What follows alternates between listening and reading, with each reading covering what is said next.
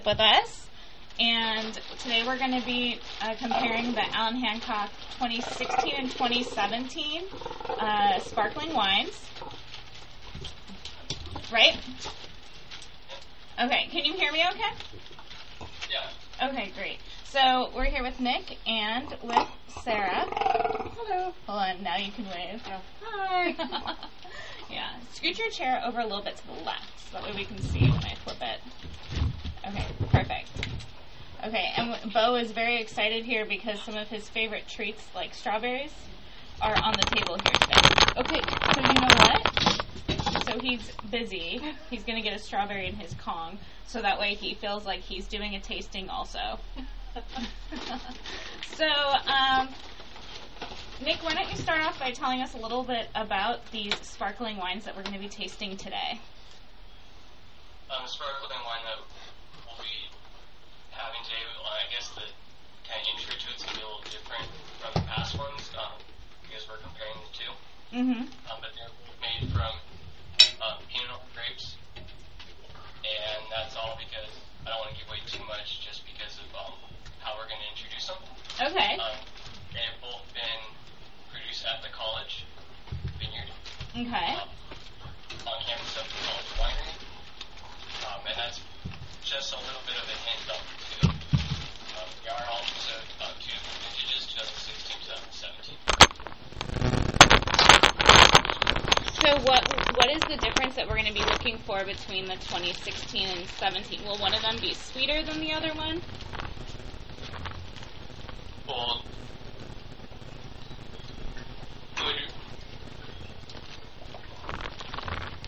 they are going to be slightly different from each other. Mm-hmm. In the sweetness or the sugar content that they're made in or made with.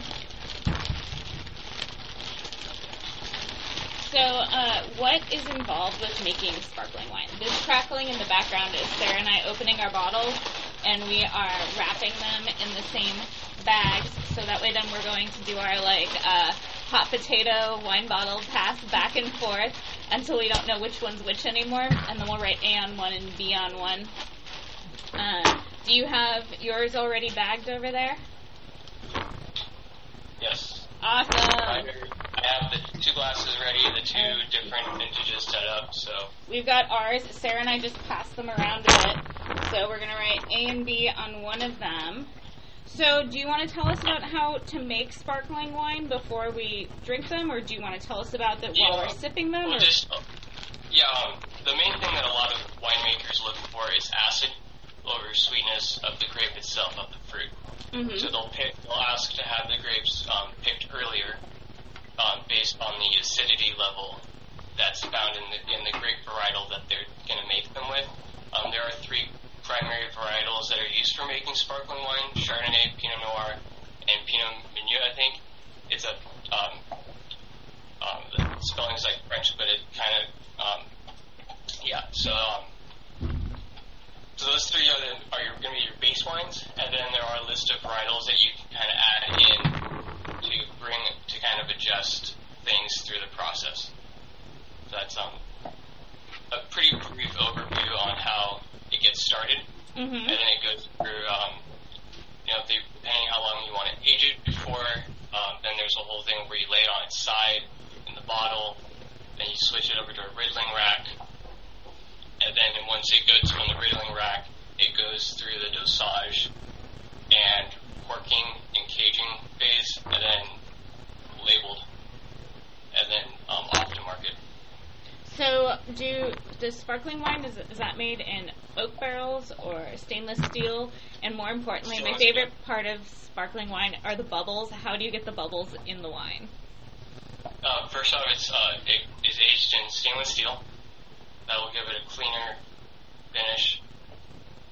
The bubbles are created through the fermentation, or the yeast that's in the bottles that is breaking down the sugars and converting it into gas. Mm-hmm. So that's how the bubbles are created within the bottles. Mm-hmm. Awesome. Okay, so Sarah and I, we've got our bags here labeled. One's A, one's B. So, quesadilla, yeah, there's a B. So this is going to be slightly different than what we've done in past episodes because Sarah and I are obviously both in the same place. So our A's and B's are going to be the same. And since we've, like, totally mixed everything up and we don't know which A and B Nick has in which A and B bag, Nick's A and B might be different than ours. So, Sarah, you want to go ahead and pour B in both of our glasses? And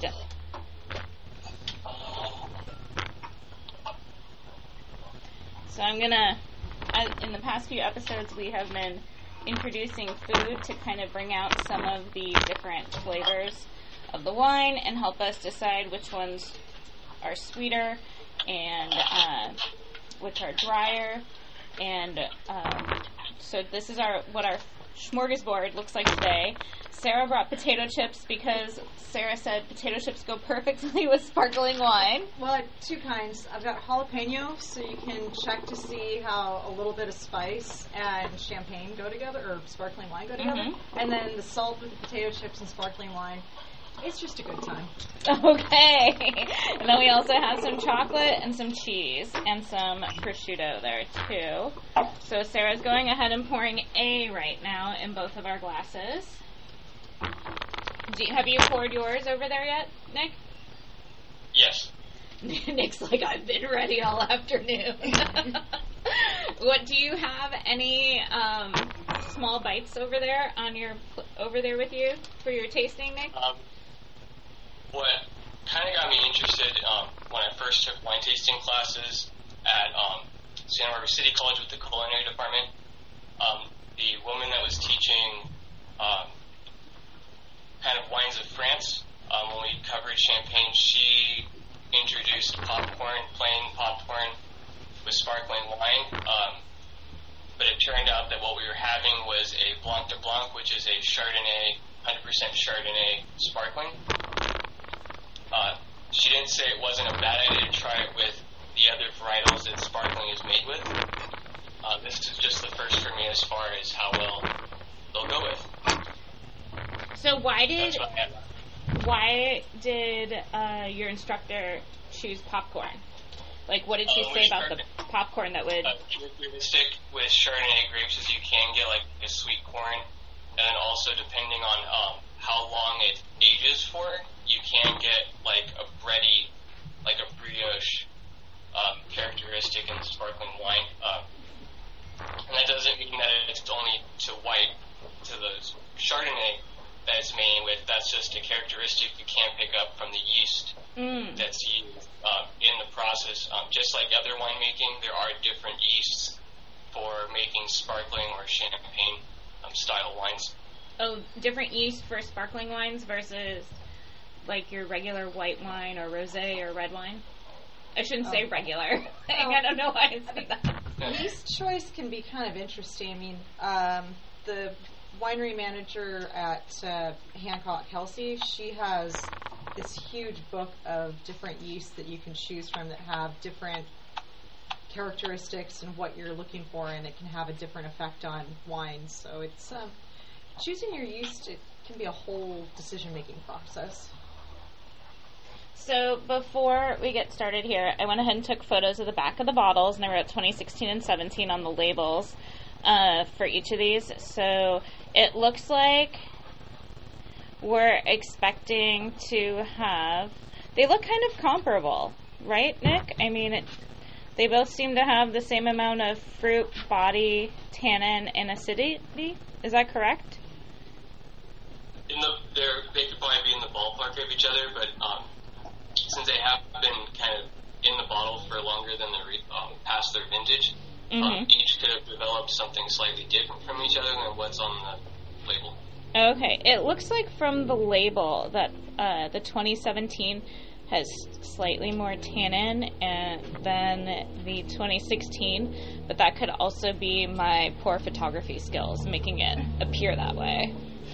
So Sarah's like laughing at my lack of photographic skills.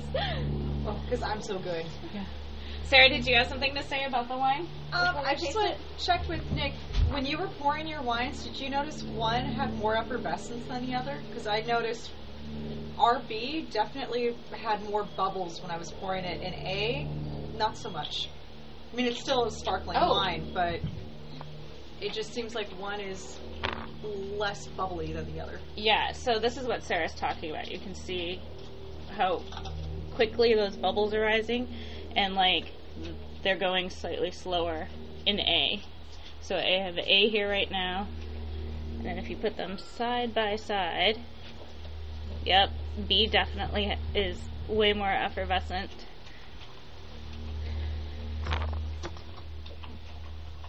Are you noticing that on your end too? I am. The one that I have for B also has the activity is a lot stronger, a lot more bubble activity. My A is a lot slower, less bubbles from carbonation. So what I'm hearing is we might have our A's and our B's might be synced just coincidentally, which would actually be awesome. So which one should we start with? Should we start with A because A comes before B? Sure. Ooh, I want to smell. See if we smell the difference between the two of them. I went a little rogue with everyone. I'm not using a traditional wine glass. Mm-hmm. I chose this particularly for the flute, for the size of the flute here, to kind of capture all the aromas. So that's kind of why it looks a little different with this kind of vertical angled top to it. And so what will that angled top do? I'm not sure. This is the closest thing that I had to a champagne flute or a champagne glass of some kind. I have broken all of my flute glasses. When I've hosted people and there's been too much bubbly has been enjoyed. So I just have regular wine glasses.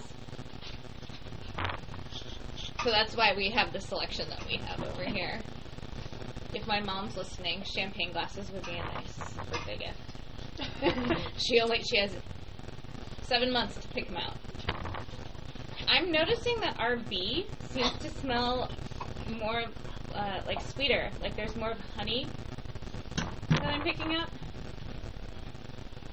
And it almost smells like A, it doesn't quite have, isn't as sweet.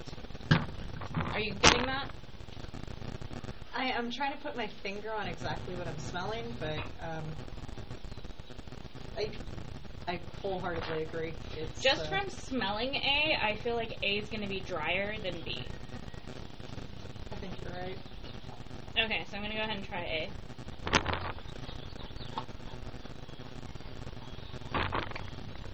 That's good. But it reminds me more of kind of like a brut.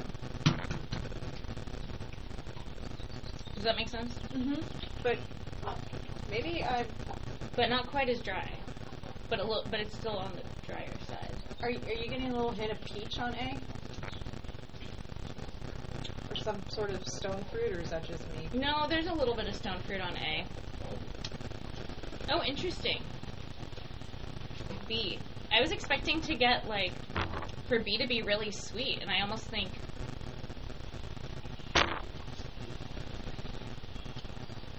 I think B's almost drier than A. And I'm saying dry because I like dry sparkling. I'm not a big fan of, super sweet. Oh. You think B's drier? Oh, slightly drier. Mm-hmm. It hits you at the end, though. Yeah. In the very front. Oh, no, they're about the same. Nope. No, they're incredibly different for being, you said, Nick, you also, it's the same grape. Which grape is this? You said Pinot Noir? Pinot Noir, the one other hint I can give is that the grapes, the clonal selection was most likely different. What's really great about the program at Hancock is on both sides, the winemaking and the grape growing side, is that there are 3 different clones of Pinot Noir that are planted right next to each other, or at least on the same side of the vineyard, that are really great because it gives a great diversity of our wines for our rosé, our sparkling, and our regular style Pinot. And each of these 3 clones are going to allow the students to study how the grape cluster forms, but also how thin the skins can be from the 3 different varietals. Oh wow. So Yeah, so that's going to be the other difference between the wines is that I think one of them was made with only one varietal or one clone of Pinot Noir, which could be the 91, and then the other one could be a blend of all three Pinots. okay, so when you say 91, you're talking about clone 91, not 1991. 91. Okay. Yeah. And then what's also unique about the clone 91 at the vineyard is that it is planted on both sides of the vineyard, on both the 2-acre blocks, but there's a small section that's pruned to cordon or head train cane prune, which is a very traditional European style, really ancient style of pruning, which will also influence the development of the fruit versus the other Pinot, which are grown traditional spur pruned cordon trained. Can you tell us a little bit about cordon trained and the other method that you were discussing? Because the cordon, the best way I could describe it is it looks like a large capital T, okay. and on the top of each of the horizontal part, you'll have what are called spurs, which are just generally a piece of the growth from the year that will have 2 buds on it, or 1 depending on the preference of the winemaker and the grower. And then that is generally what a spur pruned cordon trained vine looks like. And then your head trained cane prune is generally just a single vine, just like what Sarah has there on her phone. Mm-hmm. So move your phone back a little bit. It's generally the trunk, and then we have the head as the top of the trunk, and then every year you will have new growth on both sides, which are those 2 vines on either side. Oh wow. And every year when they prune, they'll select a new vine to replace the one that they're cutting off. So it allows for the vine to regulate itself a lot easier than growing the other way, which is the cordon train, which does take quite a bit of regulation within the plant or the vine. And you said like the 2016 versus the 2017. Which one was grown which way? For the 2016, it would have been the head trained cane prune. Okay. And then the older vintage would have been a mix of the 3 different clones. Oh. Now the percentage, I don't know the percentage exactly of each of those 3 clones. So Sarah, what do you think we should try with our wines and see what happens, what flavors come out on our palate? Should we start with your potato chips? Oh, I've been munching on potato chips before we started on this, and I gotta say the potato chip and egg goes really nicely together. I haven't tried just the plain sea salt potato chip would be good. So you recommend the plain sea salt potato chip with egg? I'll find out for B. Okay. So what happened when you had the potato chip with egg after you chip?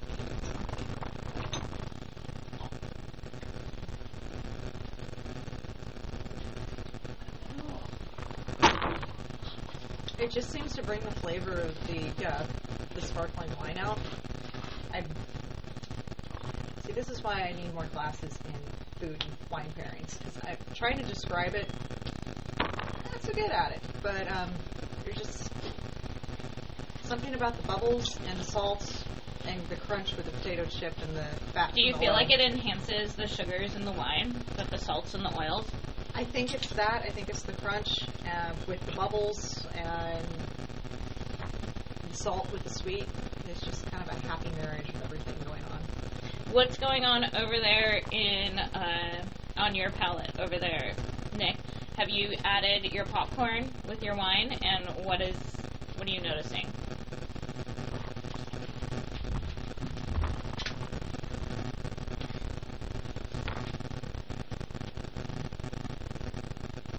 It's not too bad. It's definitely not something someone would want to do with a buttered popcorn.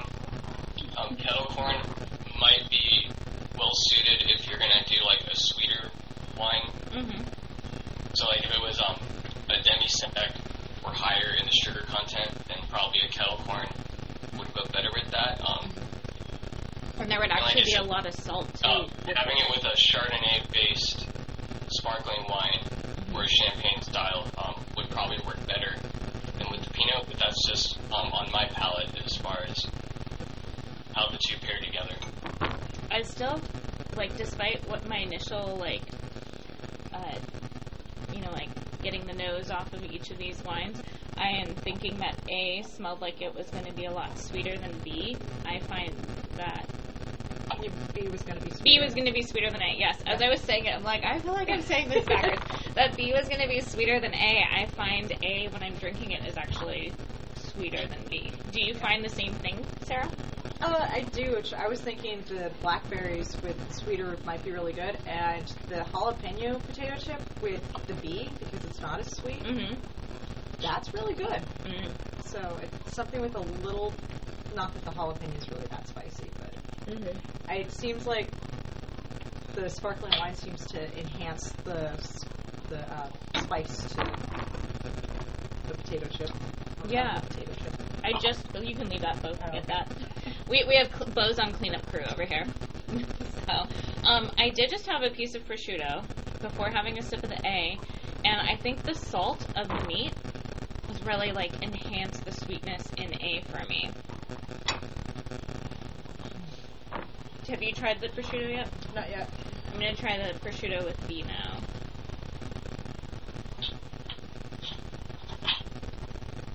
Because the prosciutto is really salty.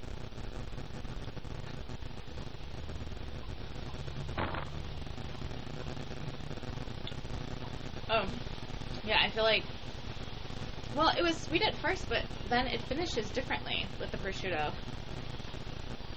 I think I just made me taste prosciutto at the end. Like, and it was very brief that I got sweetness of the sparkling wine. Same thing? Very, yeah. I feel like the prosciutto, like, ruined my tasting of B. Kind of funny how Damn, Colombo prosciutto. It's funny how the food really does play in, and certain flavors can really be enhanced by the sparkling, and certain flavors can actually help enhance, I think, the sparkling too. Well, yeah, like the other week we did the tasting with, what were the two white wines that we did? They were the two Vignes. Oh, Vignes. Yeah, and they became entirely different wines. As soon as we had a piece of cheese, or we had a piece of peach, and because at first we were like, these taste the same, we can't tell the difference, and then when we had a peach and a piece of cheese, and we're like, oh, never mind. They're very different wines. And I forget what it was, but certain things, it's like, oh, that's great together, and then other things, oh, no, that's a bad idea. Yeah, actually that happened last time. With the Viognier, because we had the olive with the one, and that was not a good experience. Yeah. It was not a good pairing. Yeah. Yeah. So, Nick, you want to tell us a little bit more about the two different wines that we're drinking? Well, just for any new viewers, with Pinot Noir, we do get a lot of red fruit, and then the red fruit can also vary between different things. Like you can get watermelon sometimes, or cranberry, or even like raspberries or other caneberries. And that will vary through the different clones. So another clone that we have is 777, and that's a darker skinned fruit that can have a lot more of the darker fruit color, darker fruit varieties, like more of what we call black fruit. It's like blackberries, black currants, plum, etc. So it's I'm getting a lot of like strawberry in the B that had more bubbles. And then the A, it tends to be a lot more floral. Yeah, after But eating, they're also both tart. yeah, At the same time. I find B to be slightly more tart than A, especially after I just had a slice of the Bristol Farm jarred peaches, and those are really sweet. And then I had a sip of B afterwards, and I got this like tart puckering.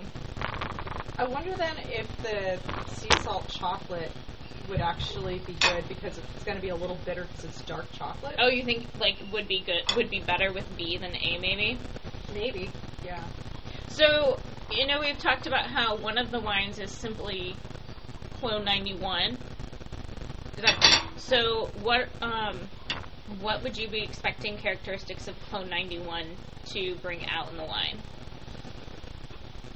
Well, the one thing that's going to be different is how much fruit can be produced on the vine, because we're renewing the fruit every year, so the fruit will get an equal amount of nutrients through the vine itself. So that will kind of promote an even ripening effect. Whereas when you have the other trained style, the Cordon, with the other two clones are trained to, it doesn't regulate as evenly, because different parts of the vine are going to be more vigorous than others. So aside from the soil and the characteristic, that's one major difference of our different clones that we have available to make wine with. So you said that the one method that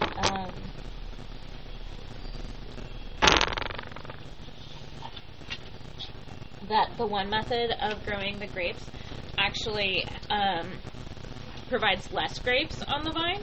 Would that mean then that those grapes would then have higher sugar content because there's less of them on the vine?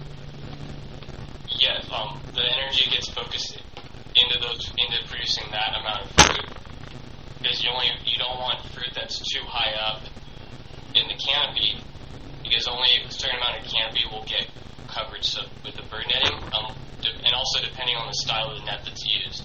But the general style is just covers the fruit zone, which is where the fruit generally will hang directly above the cordon in that first wire area. So it's about maybe the first foot, I would say, closest to the bottom of the canopy, that general area. So then anything that grows up towards the top generally won't be looked at as being very viable, because that will be a higher target for birds to go after. So you would lose a lot more fruit if you grew stuff way up in the top of the canopy, closest to the sprinkler heads. Well, Sarah, do you have anything to add? Not at the moment. I'm just very much in the learning process, so a lot of what he's talking about I'm getting to learn firsthand out in the vineyard. But we're getting to actually do stuff and get sprinkler heads and everything going, and I haven't gotten a chance to actually put the bird nets up or get too involved in everything because of COVID and all that fun stuff. But you have assisted with bottling, so what is the whole process like with regards to getting the corks in these bottles under pressure and then caging them? Let's see if I can find pictures. I've got pictures. Okay, Nick, well, Sarah looks for her pictures. Do you want to comment? As far as getting the cork in the bottle? The whole bottling process of the sparkling wine, because obviously it's under pressure, because it's carbonated. Yeah, correct. Through the process of yeast being eating away the sugar that's added, or the sugar that's in from the grape juice, that's what the yeast is feeding on. But the general process for that is it goes from a vineyard to winery. It is on a slow, delicate press for, I don't know, for a very long time. The timing I'm not exactly sure on. Then it goes from there directly into a stainless steel tank where you'll add the yeast and everything to it. And then it's transferred into a bottle, where then from the bottle it will be given a bujule, which is a little plastic insert that allows for the yeast to catch in the riddling process, and then a crown cap is placed on that, and then it is laid on its side for a certain amount of time, and then when it is ready to go into the riddling rack, which is when where it's sitting up or upside down, slowly turned about an eighth of a turn every day, or you can do it 2 times a day, you can do it 3 times a day, and it's done for as long as the winemaker decides to have it riddled. And that's where you would see like the large A-frame racks in champagne houses in France or in movies, where you see a guy there turning all the bottles. And what he's doing, he's stirring up it just slightly to where it causes the yeast that's essentially dead to float or sink, down to the bottom to catch inside that bejewel. And then from there, when the winemaker is ready, after the grilling process, he'll then freeze the neck. They'll disgorge it, which is shooting the crown cap off with the bejewel. Hopefully, if all that comes out, all that frozen yeast will go out with it. Mm-hmm. Then you add a mixture of kind of like a sugary substance called a dosage, is the process of inserting that, and then it's corked, aged, boiled, labeled, then stored away, or sold directly, depending on the contract between the champagne house and the buyer. So in the past, we've talked about when the optimum time to drink each different wines are, like how young you want to drink it, or how many years you would want to keep the bottle. So from past episodes, I believe you've said that sparkling, you don't want to keep that super long. Is that correct? Well, it's tough to say as far as aging a wine. Some people that collect wine will age it longer because they will actually want to improve it. A lot of people like to buy wine to drink fast. And then you can kind of go further into that as far as different varietals will age longer, better. The two most popular times for buying sparkling wine is New Year's, Christmas, birthdays, anniversaries, generally. My favorite time to drink sparkling wine is actually when I've had a crappy day because the bubbles actually make me really happy and I feel so much better about whatever nonsense went on. It's just a stress relief, drinking a glass of bubbles. It's there's no wrong day, I feel for a glass of sparkling wine.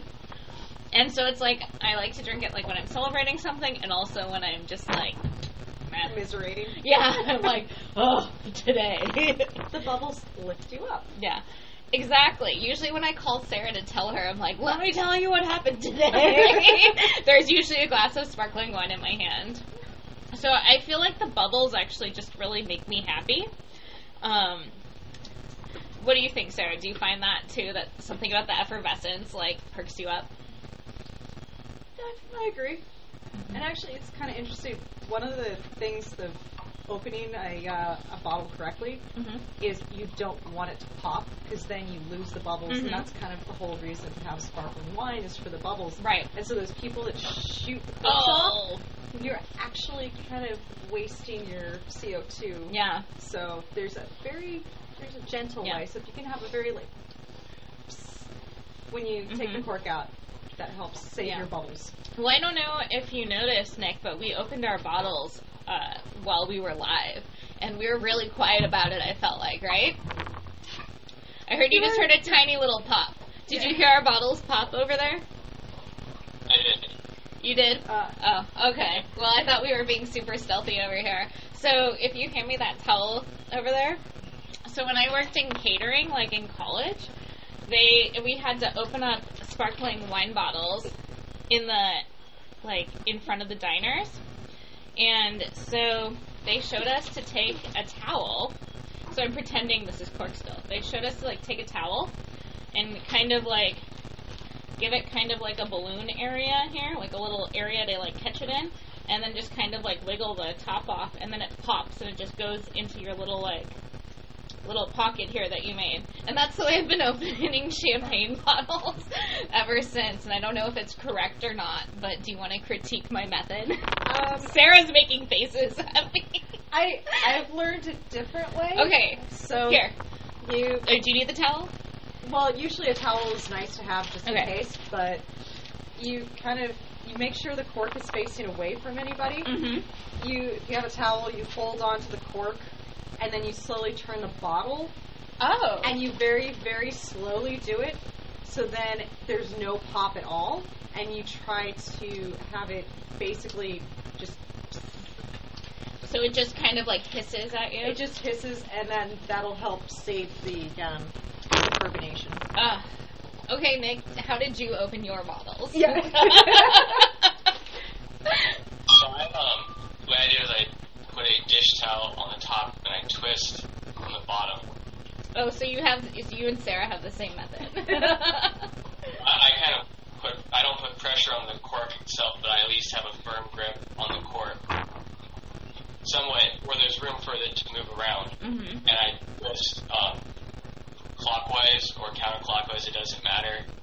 And then you do that enough times to where you can kind of feel it, then you can kind of put a little bit more pressure in kind of keeping the cork in place. Mm-hmm. Yeah. Well, I just tried some of the blue cheese that we have here. The blue cheese that we got at Grocery Outlet. I swear, like, Grocery Outlet is, like, my favorite store to buy cheese at. They have, like, this amazing selection there. So I picked up blue cheese there. And when I had some blue cheese with like, the finish was something incredible. I highly recommend it, sir. I will try it. If you want to go wild and crazy, you can always get a saber and then, open your sparkling wine that way. Yes. Are you volunteering to get a champagne saber and show us when we do the 2018? Sarah's intrigued. I'm really tempted. Okay, first question. Do you have a champagne saber? Not a champagne saber, but I know somebody who has a sword. Oh, well, okay. And it works. Nick, do you have a champagne saber? No. Nick's like looking like, what kind of crazy ideas are they coming up with? How many bottles of sparkling did they have before they got on with me? Why was Sarah really late? Like, all these questions now. So what did you think once you added the blue cheese with A? That's lovely. Yeah. That's really nice. Which kind of makes me curious what's going to happen with B. Yeah. I know. Now we have to try our blue cheese with B. This is really just an excuse for Sarah and I to, like, snack on all the things we aren't supposed to be eating all week. It's better with A. Okay. It's not bad with B, but it's better with A. And the jalapeno potato chips, better with B, not as good with A. Oh, yeah. There's no, like, it's, the finish, it's, like, almost like water. Like, they cancel each other out. Yeah. Is that what you felt like? It was just water after you drank B? Not water, they were almost two separate tastes in my mouth at the same time. They didn't blend together, they were just... I feel like fought. It's really weird because it just totally the wine totally canceled out the sharpness of the cheese, and I just felt like I was drinking water. Because I didn't get any sort of, like, flavor, you know what I mean? Yeah. Okay, it just canceled it out. I clearly need to take a class, if they have a class now in Hancock, about, like, using better, more descriptive adjectives to describe wine. I clearly need to take it. Is there such a class? I think the wine sensory class, it's one of the ones Doug teaches, and I'm taking that right now. Or I got the potato chip sparkling from the wine and food pairing class. And that one is awesome. You can take it. It's usually, I think, 3 days. So Thursday, Friday, and then Saturday is your final. And your final is an 18-course, or 18. Wait, it's only 3 days of class? It's only 3 days of class in the evenings. And the last day, your final is to make something and pair some wines with it. So everybody makes something and they prepare it. So you start in the morning, sometimes with frittatas or different things, and then the people in my class, somebody made beef bouillon. I can never say that. Bouillon? That's the word. I made jalapeno poppers. People made all sorts of different things. That is a fun class. If you can take that one. If we can be in person again, that is an amazing class, and Wes Hagen teaches it. Is there? hilarious. What about a book? Is there a book that you could recommend for someone who wants to become, like, more versed in wine tasting lingo? Either of you? So many. I have one that was it wasn't a required text for the tasting class that I took. I'll have to turn this screen around. So that book there, it exploring wine. Oh no. But you see Sarah's. Do you want to tell us what's going on here, and then tell us about your exploring wine book? That is when we were at the winery doing the disgorging, and that's a cage. Well, not a cage. It's a machine that we use to put the cork. It's a corking machine, essentially. Mm-hmm. Your screen went black. Of course it did. Yeah. And yeah, so that's what we were doing that day. We were corking and boiling and packing cases. That was the only picture I ended up having of our corking and packing day, but I thought that one was pretty appropriate since... and it was recent because he was in COVID face mask attire. That was for COVID. When did you think... There's enough things for us to do there where we all had stations set up because it is an assembly process. And doing the sparkling from disgorging all the way to packing in the cases. Oh. Yeah, it was June. Oh, it was year. June. Okay. Yeah. I thought you were going to show more pictures. Of No, Nick. that was the only picture I had. Okay, so let's back to the book, Nick. So it was just the textbook that was recommended for the wine tasting class that I took, and it's applicable to just every single area that produces wine. It's put by CIA and Napa. Oh, okay. So it's also used for the culinary students there as well because they can kind of reference it for putting together recipes and doing their cooking classes. Okay, so CIA stands for not Central Intelligence Agency, but Culinary Institute. Okay. For those of us not in the industry, I was like, wait, what? It's CIA. What are they doing with wine? Yeah, it's a pretty decent sized book, and it's if someone's interested in learning wine about or getting introductory into like France, it has every region covered as best as they can. It's the 3rd edition, so there's probably new editions out right now. So, are we ready to unveil which was which? Like, do we have any guesses? Do you guys get like any tree fruits like apple or quince? I was getting more. You said stone fruit earlier, right? Yeah, for A. But I could get apple for B, for sure. Like a white peach or just like a standard yellow peach? A white peach for A. I was thinking like a peach or nectarine, so... For A? Yeah. Yeah, but I just might have a different palate.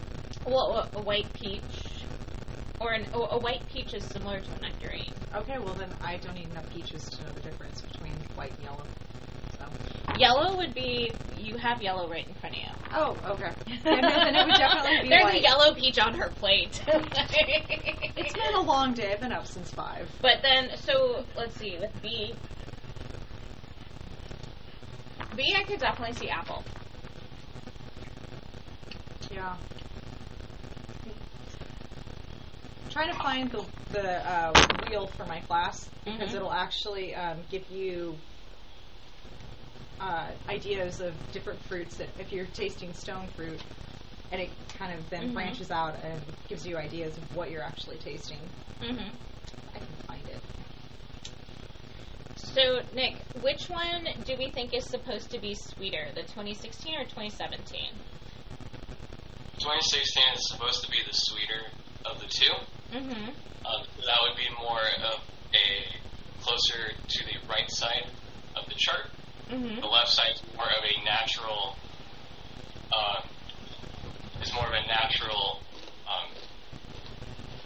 method of making it where you don't add any sugar at all. It's like it would be like the equivalent to like a 0 sugar soft drink. Okay. So, if I had to guess, like a 0 sugar soft drink? Well, as far as with like if you were to compare it to like just the concept of 0 sugar.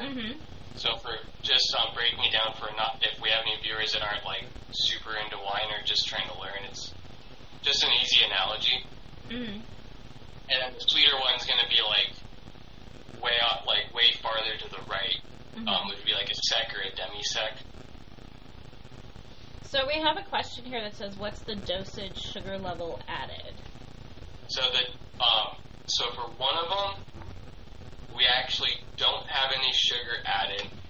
So that would be considered a Brut Nature, the closest to that. And then we have one that would be in between a dry and a demi-sec. They're slightly sweeter than the other. Mm-hmm. So the exact numbers I don't know too much off my head. Hi Shai, one of our viewers, student at the Sarah, program. back it up. There you go. Tilt it toward down a little. There you go. Is this the chart you were talking about? Mm-hmm. Bring it in a little closer. Yep. So what is this chart that we're looking at? It's just a way to try to identify what you're tasting. Mm-hmm. So another thing for our viewers, the Brut Nature would be like a bone dry sparkling. An extra brut would also be in the bone dry category, but not as dry. Then a brut would be a standard dry. Extra dry would be somewhat fruity. A dry would be off dry. Because it may be confusing to say like there's a dry style, but then like the description won't be the same as its name. It would be off dry, so that would be on the sweeter side of being dry. Mm-hmm. And then your demi-sec would be your sweet, and your DOUX is the spelling for that, would be your sweetest of them. So which one would you classify? I guess okay. So before I will ask my question, but I think we're not going to be able to answer them until we know which one's a 2016 and which one's a 2017. So based on those classifications that you just gave, after we unveil them, I want to know which one would be the 2016 and which would be the 2017. Does that make sense? Nick's looking at me like he has no idea what I'm asking. He's like, what the hell? Yeah, so you just listed off a bunch of different classifications for sparkling wines based on sweetness, etc., right? Yeah, generally that's the general chart. So then, once we unveil which A versus B is 2016 versus 2017, then would you be able to tell us which one on that chart would be representative of 2016 or 17? I could, and then just for everybody out there, that my interpretation of sweet isn't probably going to be the same as a lot of other people, same with dry. So just going off of my palate and what I'm used to having, eating with wine and just trying different fruits, sweetness for me is probably going to be on a different spectrum than what somebody might have. Oh, okay. I would think of like an apple sweet versus like a pastry sweet. Mm-hmm. If that makes any sense, or like a peach sweet versus something more of like, I don't know if that makes any sense. It makes sense to me. So going back to, because I think we're getting close on time here, before Instagram kicks us off. Yeah, we're getting close.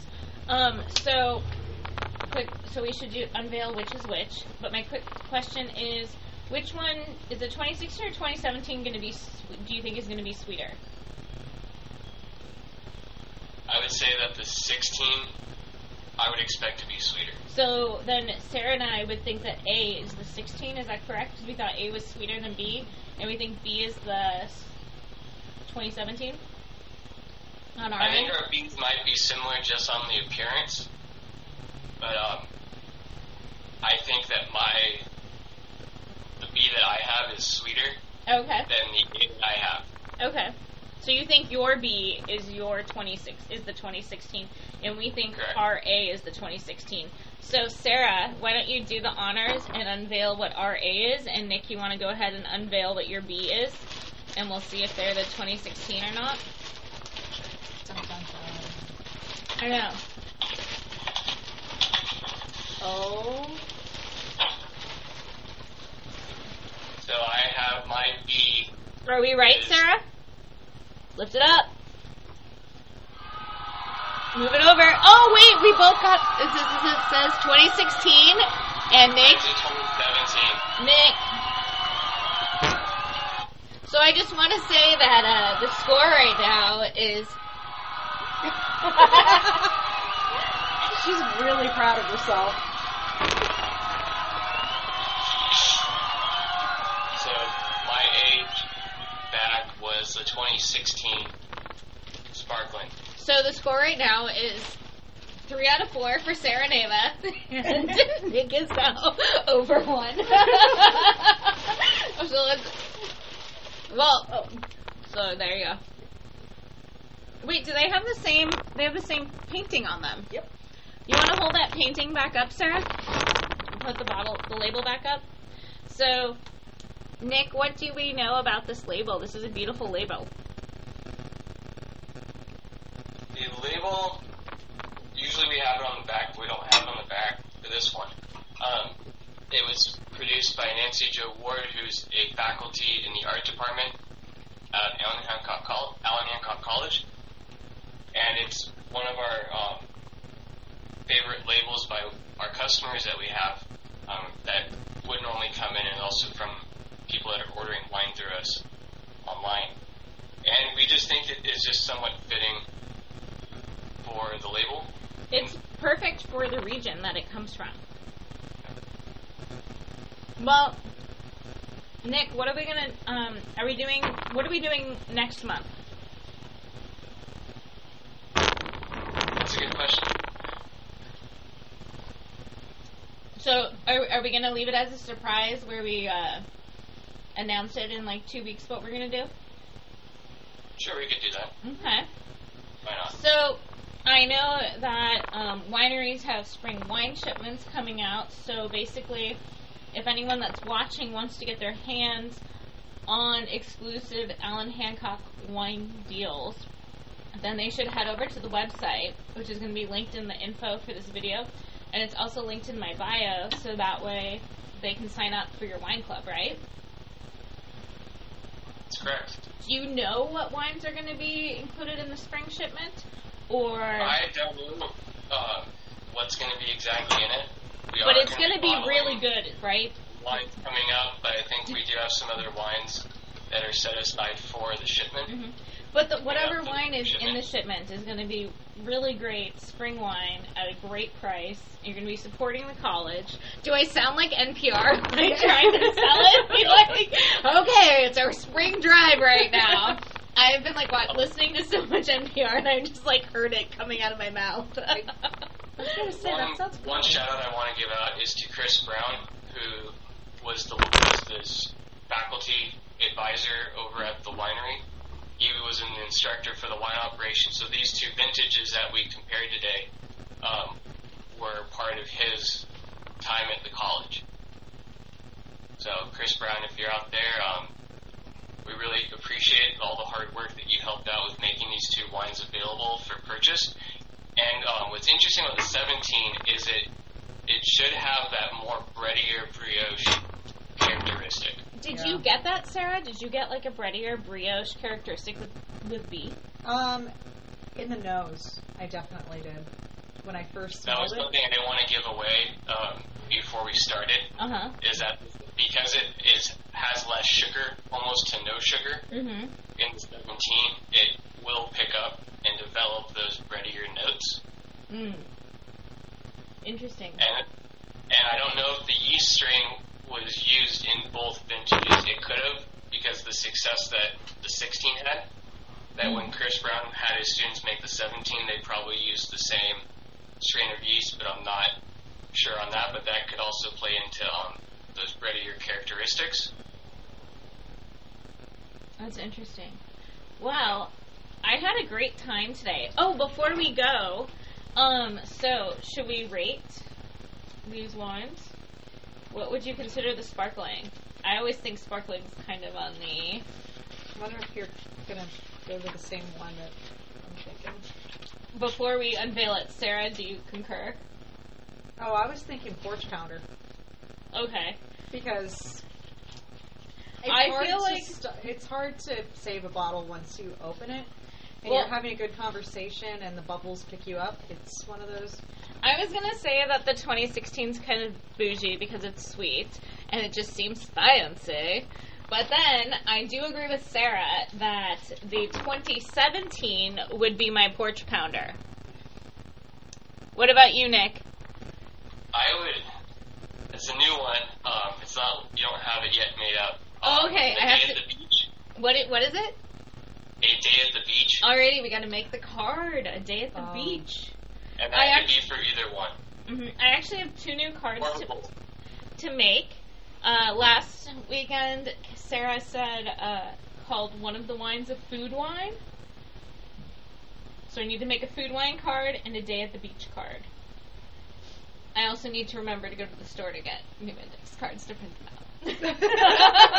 I've only been to I went to like 3 grocery stores today because each of them had something different that I needed specifically just at that store, and I probably could have gotten index cards at any one of them, but I did not. Well, Nick, this was super fun. Mr. Bo wants to make an appearance and say hi to everybody before we go. He's right here. Hey, Bo, look, say hi. He's got his bark collar on, so that way when he like growls or barks because we have cheese, he's like looking at my plate. He's like, there's cheese and there's strawberries. Then he gets sprayed with citronelle, so that way he behaves himself. He doesn't like the scent of the lemon, but we all had a great time. Bo did get some strawberries though while we were drinking wine and snacking. We put some strawberries in his Kong for him. He loved it. So we had a great time.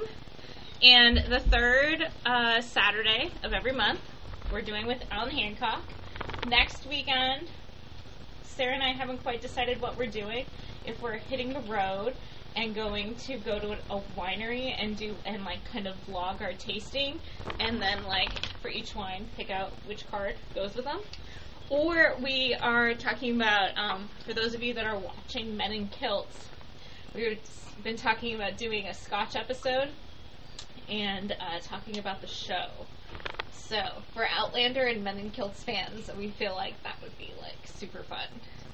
We're both kind of obsessed with Scotland, Men in Kilts, and Outlander. Well, I actually haven't seen Men in Kilts. You yet. haven't watched it yet? No. Okay, but But- you have to watch it before we do the episode. Okay, it's on the to-do list. It'll be like 2 hours of your life. Because they're like 25, 30-minute episodes, and they're really good. But my parents both really like it. So, if they're approved by... It's an excuse to, bust out my scotches that I've collected over the years. Yeah, and I feel like this would be a perfect, like, fire pit episode. I can make that happen. I can Okay. make that work. Yeah. And then we can have your production assistant set up the fire for us. The fire pit. No, I set up my own fire. Okay, so Nick will have to let us know if he's going to watch Men in Kilts in time to join us. He's like, Okay. I'm not putting you on the spot or anything. I'm just telling you if you watch it, you could join us. Or not. Or not watch it and still join us. I'm more than happy to, get samples of scotches to you. Yeah. Yeah. So, we will see everybody next time, but I think we all deserve a round of applause for our efforts today, especially Sarah and I, because we got it right. So, Nick, I don't know, I have sound effects over here. So, we introduced them last episode, and we had some fun with them. And then Sarah was giving me a hard time, because she's like, you're clapping for yourself. Well, it's kind of true. It is. See? And now we're laughing at ourselves. I'm not that funny. Yeah. But this way we have a live studio audience here every week, not just when my family visits. Alrighty. So this is digressing now. So the bubbles are going to our brains. So, awesome. Nick, it was great seeing you today. We learned a lot about sparkling wine. And I think what's really cool is having same grapes from the same vineyard, only a year apart, and just seeing how different they tasted. So the 2016 is available on the Allen Hancock website. I did not see the 2017 on the Allen Hancock website. Is that correct? You guys sold out? That will be soon available on the website. It's coming soon. Okay, so like... The 16 is in limited supply. Okay, so go buy your bottle now. Very limited supply. Yeah.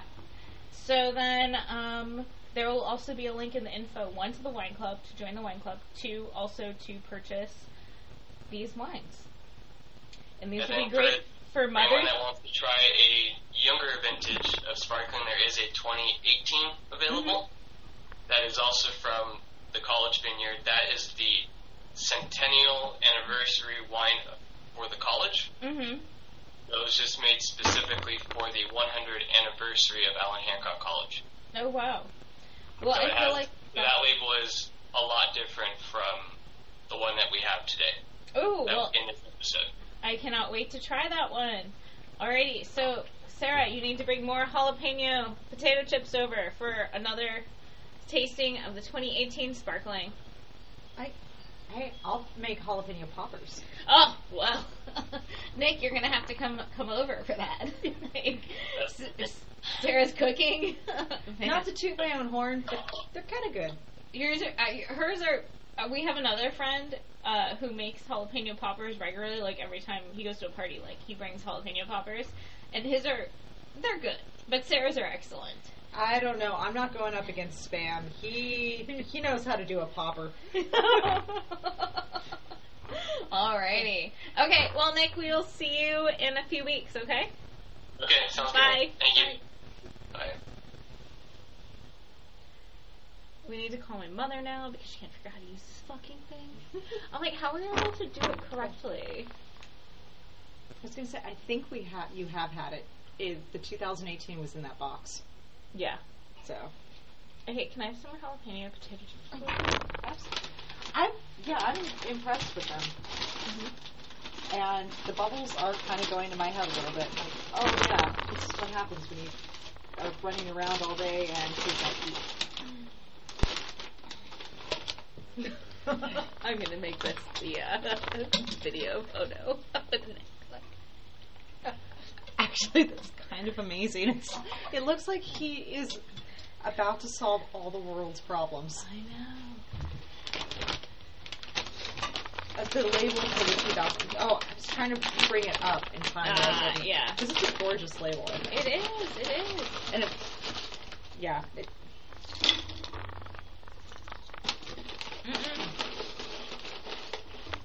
Off. I need to upgrade to the one where I can spray him, where I push the button it sprays him when he does the having Skylar, I think it's an introduction to what it's going to be like to have kids. Oh yeah. As far as, okay, she's a puppy, we can't leave her alone. Earlier this week, Sean, I've got a mandatory meeting. I thought I was going to be home.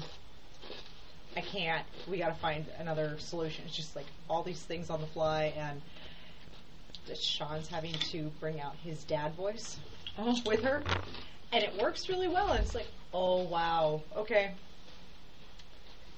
If we have a kid, it's going to be a lot of work. But I'm like, okay, at least I know kind of what I'm getting myself into, and it's not going to be that bad. Yeah. And Sean's dad voice will come out a lot more. Mm-hmm. Mm-hmm. Well, and that's why he insists if we have a kid, we have to name it something easy to yell.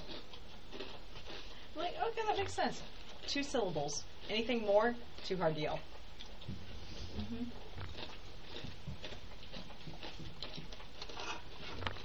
Okay, we're gonna call my mom. She can't figure out how to use this shit. I think I've got a magnum of this at home, too. No, I think it's just a regular bottle. Oh, too bad it's kind of appropriate for today. Mm-hmm.